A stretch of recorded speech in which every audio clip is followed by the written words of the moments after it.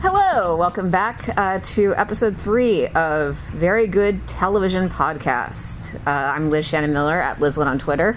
And I'm Ben Travers at Ben T. Travers on Twitter.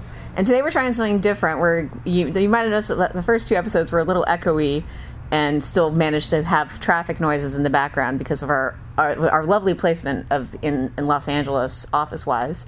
So we're trying out, this time we're recording in a different part of the office, and we technically have we're going to call a live studio audience, which is to say all of our coworkers are listening to us do this right now. There's approximately 6 people in here trying to ignore us, but it probably won't work out.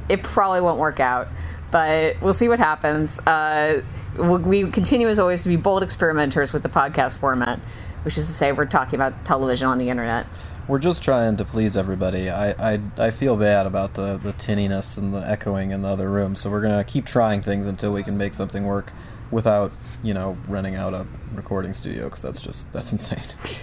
That is a little nuts. I mean, until, of course, we start making millions of dollars off this podcast. When you guys start sending in donations, then we'll start renting a recording space. Speaking of people sending us things, we announced a contest to just, we would send a prize to the first person who told us what the name of the podcast came from. And the person's name was Daniel something, I believe, who got it first. Ben is checking right now on the his full name. But we had a winner almost right away, which was very exciting. For those who didn't know or knew but figured that they were too late to enter, or knew but figured that they were too cool for school, the name of the podcast, of course, comes from the name of Ron Swanson's building company on Parks and Recreation. Absolutely, and it was Daniel K. who got that right. Congratulations to Daniel. He emailed almost immediately after we released this thing. Yeah. And yeah, he nailed it. So good job, buddy. Good job, buddy. We'll send you something. Yes, we could send him that beer stein, maybe? I don't know. Everybody likes steins. Everyone likes steins, that's true. So it's been an exciting week. I just got back from South by yesterday, which was long. Yeah, Liz, tell us about your South by Southwest experience. Well, it was a really great opportunity to see some television in a different environment and kind of appreciate it outside the construct of the network the networks, so to speak. You're just kind of watching a TV show watching a TV show with a bunch of people is always really interesting too. The jokes land better. The theatrical experience means you're actually really paying attention for once. It's all good. And I also got to talk to some really interesting show creators. Checking off. Rob Thomas has been someone I've admired for a long time, and I managed to sit down with not sit down. We actually stood up in the back of the convention center for a quick interview. That was great. It was kind of a nice blending of things. The Julia Louis-Dreyfus panel on Veep was really fun. Julia Louis-Dreyfus was great, but the real rock star of that panel was actually Sam Robertson, I believe, who plays her aide in the Iowa episodes, and is apparently a season regular in this upcoming season that's launching in April. Really funny guy. Yeah. Even the side characters are just hilarious. They do a great job of picking talent for that show and finding people who really blend in well with the cast. So I don't doubt that he was every bit of the entertaining person that you're talking of. Yeah. So how about you? How was anything exciting happen on your week? Well, I mean, I'm sure everybody's dying to know or checked themselves already, but Iowa did get into the NCAA tournament. We were all very concerned. We lost the game in the Big Ten tournament last week that you guys patiently let me watch while recording this podcast, but we're the 7th seed. We're playing Friday, which is 3 days after or before this podcast actually comes out, so on the next podcast I'll again update you on their success. But otherwise I was just watching a lot of television like normal. House of Cards, The Americans, which is getting very, very good, Archer. Actually, all that. I want to check in with you about House of Cards because you, unlike a lot of people, are very slowly going through the season. And I was wondering, so you're about halfway through now, episode 6, episode 7? I think I've seen 8 now. Okay. I'm trying to pace it so that I don't get ahead of the reviews that I'm writing. Right. You can check out those episode reviews on IndieWire.com, and so far I am starting to see kind of the turning of the tide. Inevitably, I heard a lot of commentary about where the season went, without getting too spoilery, thank God.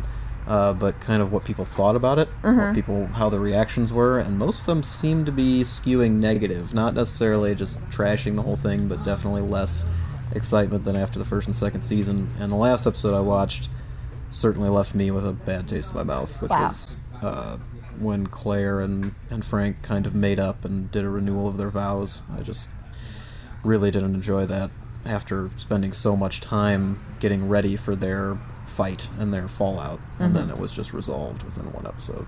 Felt cheated. So I mean, but you haven't seen episode 9. Who knows what could be happening? I know there could be more going on. It could have all been fake. He did not talk to the camera once in that episode, which I thought was interesting. Made it very insular.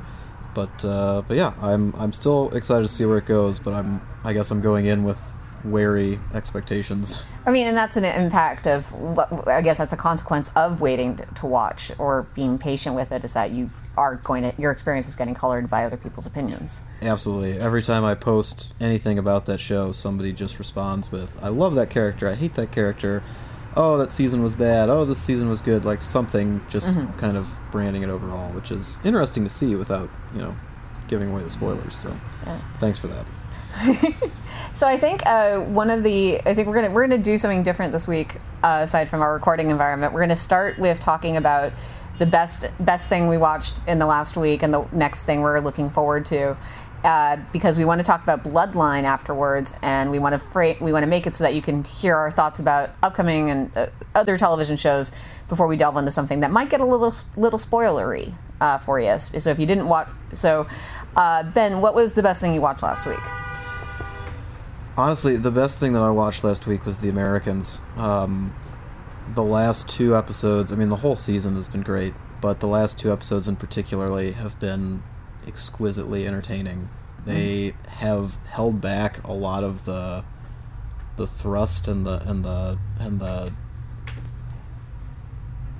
not twists, but big reveals, I guess, that they've been leading up to it, when a lot of people thought they were going to be falling out right now, and yet somehow they've still made it incredibly tense and just utterly engrossing. So I love The Americans. I'm one of those annoying people who's going to keep telling you to watch it when you're not watching it.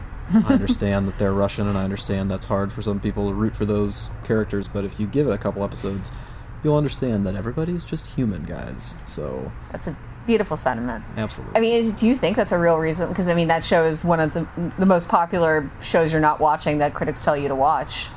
I think it's absolutely the reason it does not get any Emmy love, because most of the TV Academy is an older generation who still went through the Cold War, who spent most of their lives watching entertainment where Russians are the enemy, and when you hear about that premise, it immediately turns you off. And I've had multiple people tell me that's why they don't want to watch the show, and I don't think it's a coincidence that all of them are over 40 or 50 years old. Wow. Interesting. Well, the best thing I saw was at South by. It was the world premiere of the pilot episode of Unreal, which is a show you're probably going to actually hear me ranting about a lot coming up in the next couple of months. Which is it's on Lifetime, which it has its problem, which is honestly the most troubling thing about the show. But the show itself is fantastic. They basically it's a not parody of reality dating shows, where essentially the point is that this, the main character is an associate producer whose job it is to get the stories out, to get great television out of these women, and she's really good at her job, and it is killing her inside. And that's essentially the premise at which they come at the show. It's got some really great dark humor in it. It's got some great performances. I think it's genuinely really solid television, and they're just going to have to convince people who would roll their eyes at Lifetime to give it a chance. Lifetime is going through an interesting change right now, because they're very consciously trying to rebrand themselves, but at the same time they still put out a lot of questionable material. Right. So it's not it hasn't gone to the extent where, oh man, I really have to take note of everything these people are doing all of a sudden. It's just kind of paying enough attention to pick and choose the right series or movies. Well, I think it's one of those things where I feel like Unreal is going to, when it launches on either, you know, Netflix or Hulu or whatever streaming site eventually pays host to it full time, after it's run, like, I think it's going to blow up, because once you remove the Lifetime confines from it, it's just great television. And then, but of course the problem is that Lifetime doesn't want that. Lifetime wants you watching Lifetime live. So, you know, this could be, this is poised to become yet another tragically canceled situation, but hopefully that isn't the case. Yeah, absolutely. I would fully support everyone checking that out. I'll be sure to look for it as soon as I can. I mean, it's a quality endorsement, Liz, like always. Well, sometimes you don't trust me. That's true. Well, we've disagreed from time to time. Yes. So that's bound to happen. At the very least, I would be very interested in your thoughts on the pilot. Yeah, I mean, I think I've always been willing to at least watch the first episode or two of something you're that excited about. So. Well, thank you. I mean, I'll get on it. Yeah. So next thing you're really excited about? The next thing I'm really excited about was what I talked about last week, is Mad Men Season 7, the final season, 7B, last 7 episodes of 7. There's lots of different ways to put it, but I've had the good fortune to see the first episode. It is everything you want it to be. Obviously, that's not a guarantee that the ending is going to be everything you want it to be, but I am dying to see this unfold, as everyone is, and it's what will be top of my list for the next 2 months. So get ready for a lot more discussions on Mad Men, from when it premieres to when it ends its run, and I'm just a mess of tears. Aw. I meanwhile am looking forward to Game of Thrones a lot more than I thought I would be. It's I don't know, it's just some of the promo materials have gotten me remembering how much I like some of these characters and how excited I am for some of the new stuff they're introducing. I mean, they'd have to, Liz. There's been 16,000 promos. Something has to remind you of something good about that show. I will also say that I'm looking forward to the premiere of The Late Late Show with James Corden, because we'll probably have coverage of this coming out next Monday, so the day you're listening to this, in theory. But I talked to the people involved with the show a couple weeks ago, and the thing that's really interesting is that they really want to do what Graham Norton does on his show, which is bring out all the guests at once and make it like a kind of cool, you know, hangout cocktail vibe. In fact, they have a bar on stage. Ooh, good addition. Yes, and so it's a very interesting environment. And the thing that really plays well is that when Graham Norton does this on his talk show in the UK, it means that you basically have like Helen Mirren and, you know, the kids from One Direction, or random celebrity pair-ups happen all the time, and it's always so delightful. Like you would never expect these people to be part of a fun conversation, but they totally do. Are they going to have an almost like a character who is the bartender? Are people going to make their own drinks? They didn't have an answer to that when I asked them. But you know, I imagine that's one element of the surprise. Heck, maybe they can have some celebrity bartenders come in. That could be fun. I'm sure plenty of them know how to do it, how to make a few good cocktails. If we can get John Hamm on there, I mean, we know he can do it. We know John Hamm can make a good cocktail? He's been on Mad Men for 7 years. Did he not learn how to make a cocktail? I mean, he gets served a lot at drinks. That's true. And how much effort does it take to put scotch in a glass? Well, sometimes that's all you need. But knowing which scotch and what glass and how many ice cubes is key. The ice cube thing is important. I recently made a joke to a bartender about artisanal ice, and then he proceeded to lecture me about the actual reality of artisanal ice. Yeah, that's too far. I don't even think Don Draper would approve of that, but fine. Yeah. So let's move on to Bloodline, because I finally watched episode 1. I've only seen episode 1, so that's all we can. But I really wanted us to make sure we could talk about it in a spoilery environment, because the ending of episode 1 is really so key to anything everything that show is. Absolutely, and they've gone so far as to put that idea out there that I mean, it seems fairly well known, at least among critical circles, or what I've been reading about the show thus far, that people know a big thing happens in that first episode, and big things will continue to happen because that's just the way this show's structured. But beware, if you have not watched Bloodline yet, which premiered Friday before we're talking, so it's been out for 3 days now. Don't listen to this. Yes, this is the spoiler line is here.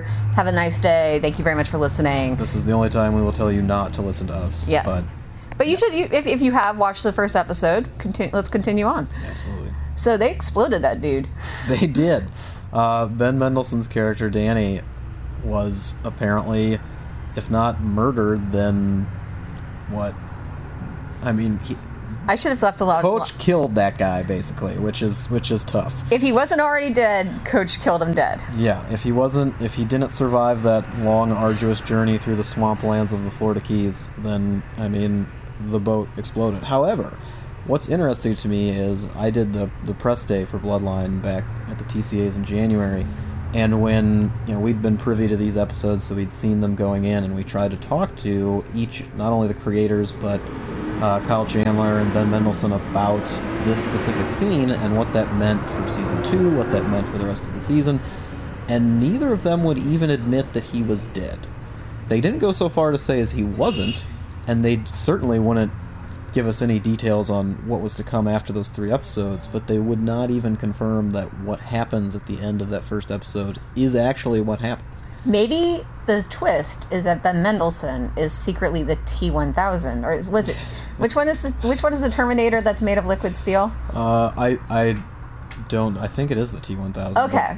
We're just both gonna. Robert Patrick. He's Robert Patrick. Yeah, exactly. He could be. I mean, I don't put a lot of things past these guys. I've seen 3 episodes. It seems like the kind of show that is just ready to put any twist that it can out there all the time whenever it feels necessary. And there's a few different ways that ending could go, where one, somehow he survived that, where they're faking his death for a very specific reason. Sure. And then the other one is they killed him for a good reason, or they hid the body for a good reason, so they're not terrible people, even though they've got the line where they said, we're not bad people, but we did a bad thing. Right. What that thing is still very much yet to be determined. I think, yeah, I mean, that's a good point. It could not even refer to the death of the brother. It could be something completely different. The thing I find interesting about it is, in comparing it to Damages, which is a show I watched almost pretty much in its entirety. That show's from the same creators, and Damages has always kind of lived or died by its season framework. And the best seasons, which season 1 is probably still the best season, but the best season had like a really clear structure to them that the show played around with a lot, but led to a lot of intrigue and mystery. The first episode, if you have never watched Damages, the first season's great, and the thing is that the pilot at least does such a great job of setting up 2 different time frames, two different scenarios, and when the timelines meet up, it's actually really cool. That happens later in the season. So the flashback flash forward structure as going forward, how does it play for you? Oh, I really in Bloodline. I really hated it. I find it interesting. I haven't seen Damages. I know enough about Damages that I knew that this was something they'd done before, and this was a similar construction. And what surprised me about that construction of it was that it had been done before, and that they were doing it again, and yet it felt so clunky. To me, Kyle Chandler's narration seems to come in almost out of nowhere. It doesn't seem to be applicable, especially after watching a show like The Affair, where you're given very specific reasons for why people are discussing something. I felt that the cut backs and then the flashes forward weren't edited very well together. It wasn't a smooth edit. It was rather jarring. Mm-hmm. And it continues like that for the next 3 episodes at least, where there's just not a lot of formal beauty to it. The cinematography is gorgeous, don't get me wrong. It looks fantastic, and we'll get to these actors in a second because they're just out of this world. But what really holds it back for me from making Bloodline into the next great drama is just that kind of formal inefficiency. It just doesn't quite cut the mustard for me. I mean, if it becomes distracting, then it's just not working.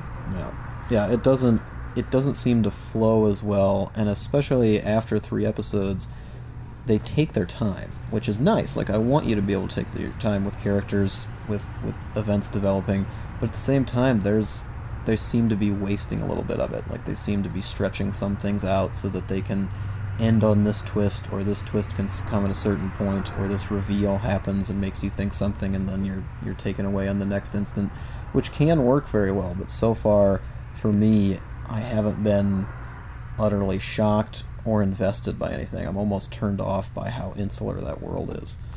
And I think, honestly, like, as good as the actors are, I kind of, I don't think I really hooked into anyone as a character, like, which is a problem. I mean, and it's kind of one of the dangers with ensemble pieces, where you want to make sure everyone's kind of given a lot of material. You want to make sure it feels kind of balanced, but at the end of the day, it has to be somebody's show. Yeah. And I mean, it should be Kyle Chandler's show, and I don't know if he grabbed me.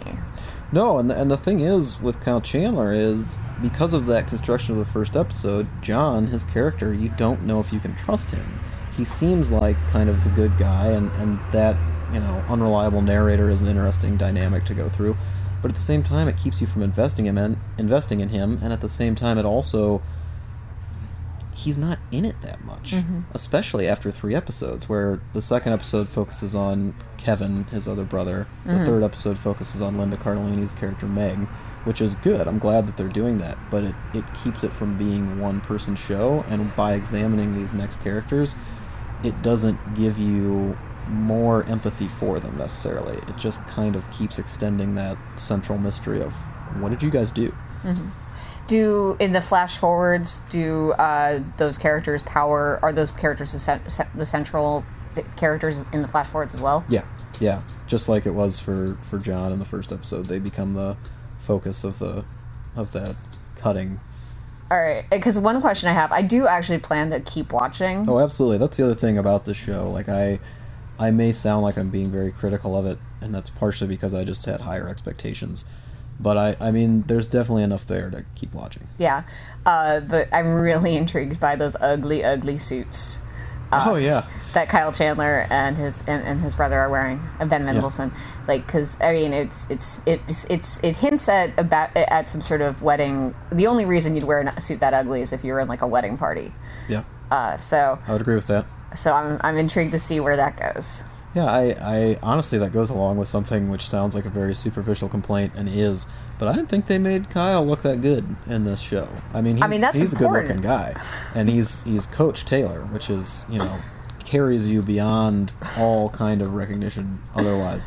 But I mean, honestly, I didn't think they went to an extra mile to really make him look like the lead of a show. Right. Well, I mean, that's kind of not fundamentally what...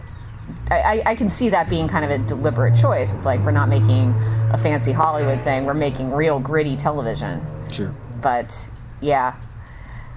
Oh, Kyle Chandler.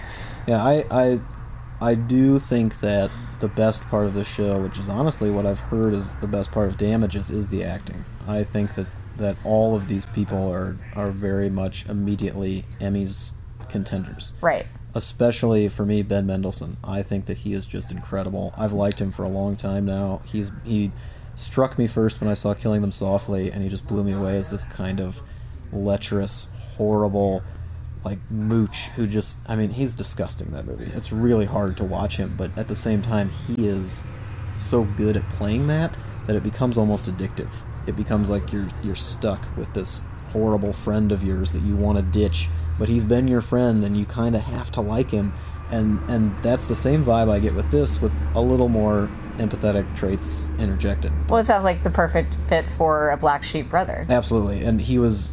They said that they offered it directly to him. He didn't have to audition. I'm sure they saw these roles, and then that was the end of it. Like, The Place Beyond the Pines is another one where he's more likable in that, but he's still kind of playing almost a scuzzy, looked down upon person. And that's what he is here, and he's elevating it. But I mean, I think he's just tremendous. In the first 3 episodes alone, I'd give him a nomination for sure. Wow. I mean, Damages was a murderer's row of great talent, so it's not surprising that they've brought in the same level. But I'm impressed. So you don't think Kyle Chandler's a contender? I think Kyle could be a contender. I think that race is a lot tougher to get into because I would imagine Mendelsohn would be marketed as the supporting actor and Chandler would be the lead. And granted, this year there's a few more openings because Bryan Cranston's no longer eligible and Matthew McConaughey isn't going to be in there for True Detective. So you've got some spots that are open, and I think they'll push him. But what will be interesting for me is how much the Academy is willing to accept Netflix shows outside of House of Cards. Well, I mean, the Orange is the New Black question comes up, too, here, because, it's not on the list of shows that... sorry, I'm stuttering because I'm remembering things slowly. Orange is the New Black is not yet approved as a comedy submission, but that decision is coming. Right. We're expecting probably this week, if not the next week, to hear whether or not it passes. And when I first saw the rules, I was sure that it wasn't going to get in, but after these other 3 shows, which they announced this week, Shameless, Jane the Virgin, and Glee all immediately made the cut, despite being over the 30-minute limit for comedy.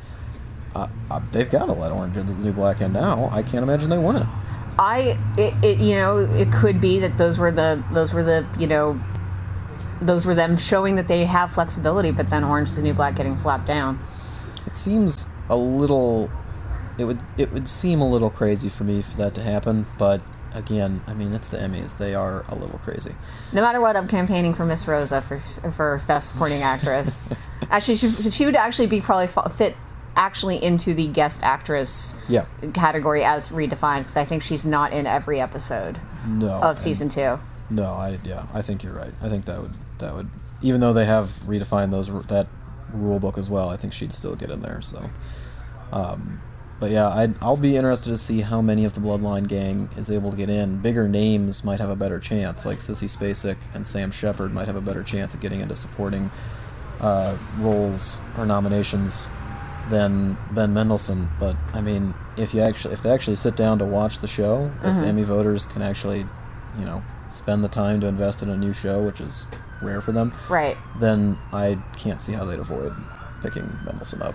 Well, I mean, for those who get really excited about following the Emmy races, that's something to look forward to, seeing what happens there. So many of us.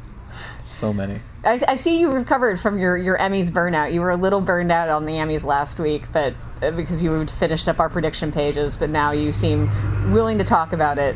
Yeah, it was too soon for me. I realized the need to get those prediction pages up, and it's fun to make those predictions, but at the same time, it's too soon to really get a great read on where things are going to fall. Just like immediately after the Oscars, when the Oscar nomination or Oscar predictions come out for the next year, it's too soon to really know anything, but it's still fun. So right now, I'm in a much better place. Yeah, one thing we should do is we should revisit a post we did back in January about our most anticipated shows, because it's really only, I think it basically only really takes us through June. There are only a couple of shows on there that are fall premieres, because we don't know what the fall premieres are. Yeah. And it's going to be very interesting to see how well we did in terms of predicting things that we actually turned out to be great. Yeah, that batting average is something that's always worth revisiting, just for self-awareness, as well as, horrible exposure and embarrassment for the public. I know I was right about Unbreakable Kimmy Schmidt. That's at least what I know. How far are you in Unbreakable Kimmy Schmidt now? I finished it. I'm done with it. Oh my God.